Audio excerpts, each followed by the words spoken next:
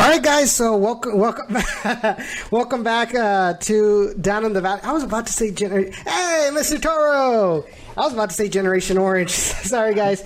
Welcome back to Down in the Valley. Welcome to the second part of the show. We had a good first half of the show. We had a lot of information coming in from Mayra Olivares, the director of sales of RGVFC. Some exclusives. If you guys are barely coming in and missed it, be sure to check it out on our archives and, of course, on all of our podcasts. Be sure to also check out our friends at the Beautiful Game Network. They're the people who make the podcasts in Google Podcasts and iTunes and Stitcher possible. Big shout out to Mike Sparks. Be sure to check out their website at bgn.fm. Follow them on Twitter at the BGNFM. Be sure to also follow BGN Written, where Ray writes his articles called The Orange Blocks. Jacob, are you still writing I think who were you writing for last season? Last season I was writing for Last Word on Sports. I may start going back with them, but at the time being, I am with the Monitor. So once high school sports, I think, kind of settles down, which of course I'm just getting ahead of myself, but I might be able to write some about the Toros in the Monitor. So that might be cool if that happens. So guys, but for now. Guys, be sure to congratulate Jacob right there on the chat. I mean, we've seen him grow, tremendously during his tenure here at Down in the Valley, and we can only hope for him to continue to grow professionally in the world of sports journalism, specifically dealing with soccer. So be sure to No, I don't want any virus and death protection. Go away. So. Another thing that I do want to talk about today, because we were talking about the game against Houston Baptist University, had to deal with UIL. Oh my God, I can't even speak today. USL rules regarding trialists, and I just feel like, as far as USL, I think they need to be a little bit more transparent when it comes to preseason. Give the teams a little bit of wiggle room to keep the fans informed about what's going on. Right now, I feel like the media departments at the USL teams are really constricted to what they can and cannot say during preseason. And I think that will help out to build up the hype for a team coming once the season opener begins. Because we want to know, okay, who is this player, who scored, who he is, so they can form like a bond. Oh, like, this guy's good, even though they're not signed. They're like, yeah, man, I hope they sign him. And we saw it with the Rowdies. The Rowdies, I don't know how they're able to get away with it, but they kept up the hype for one of their trialists. I'm guessing because he was a local. He did so well, and all of the Rowdies fans were asking for this player to be signed until he was actually signed by the Tampa Bay Rowdies. And I think we need that kind of hype. We need that kind of eagerness to be allowed for the Toros coming, because it'll only help with momentum and getting more people up in the stands. Yeah, exactly.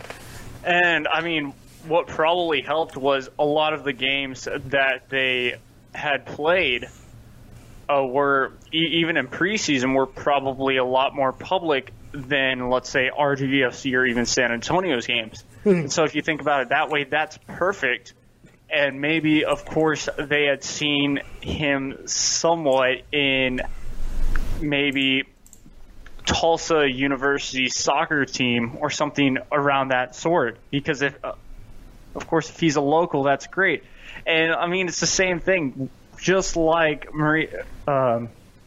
just like she said, we didn't really take advantage of locking down Brandon Morales last year to really get everyone behind this local kid that's actually really talented and most likely will be playing for the bigger club, Houston Dynamo. And so if that happens, if we can get someone a lot like him to really rally around just like that, that's perfect. Even a kid like Chuy Enriquez, we can really rally behind for this Toros team, just due to the fact that Chuy's had, experience in Liga MX play, kind of with the under 15s or the under 18 teams. The under 20s for Xolos de Tijuana. And I know Aldo Quintanilla also had experience with Tigres, with Santos, with Querétaro's under 20s. Callo says that Jets flag hurts me. Well, I can't do much about it. I mean, I can't just blur out the Jets. But then again, I'm pretty sure if I had a Patriots flag back there, that would probably cause you a heart attack or something. But we're not here to talk about the NFL. We're here to talk about USL and the Toros. See, I don't know if I should say this, because I know it's been made public by the player. Yeah. Mm-hmm. So we talked about Aldo Quintanilla, and it appears he's going to be out for a while. Yeah, exactly. When Ray and I were at the UTRGV soccer game as well, we didn't see Aldo Quintanilla out there as well. So speculation is obviously he must be hurt, whether it's a knee injury, an ankle injury, things like that. We should see him back probably, if not the beginning of the season, maybe mid-season. Of course, we don't know. We can only speculate and hope that, obviously, Aldo Quintanilla, if he is in fact hurt, or even maybe with the Houston Dynamo, then hopefully we can get him back in RGV soon. Of course, we wish him the best, whether he's playing or even hurt. So it just, hopefully, obviously, things will work out for him. The reason I mention it is because I know a lot of people who are going to the games are going to be asking, well, where's Aldo? Or where is this player? Where's this player? And I think, just pretty much that right now, Aldo is not available to play. And, just keep an eye out on that. Like you said, hopefully he'll be back soon and to play in this 2019 season, because we really want this team to have our best players playing week in and week out in the USL Championship. But we know that Aldo Quintanilla is one of our best strikers.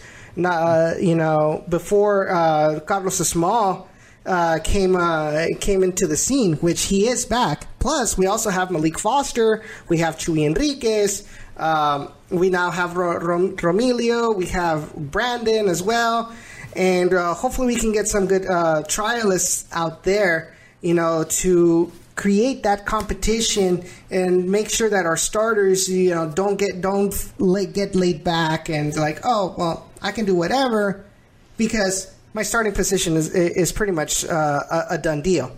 So we hope we can get a competitive team. And I know Coach said it last season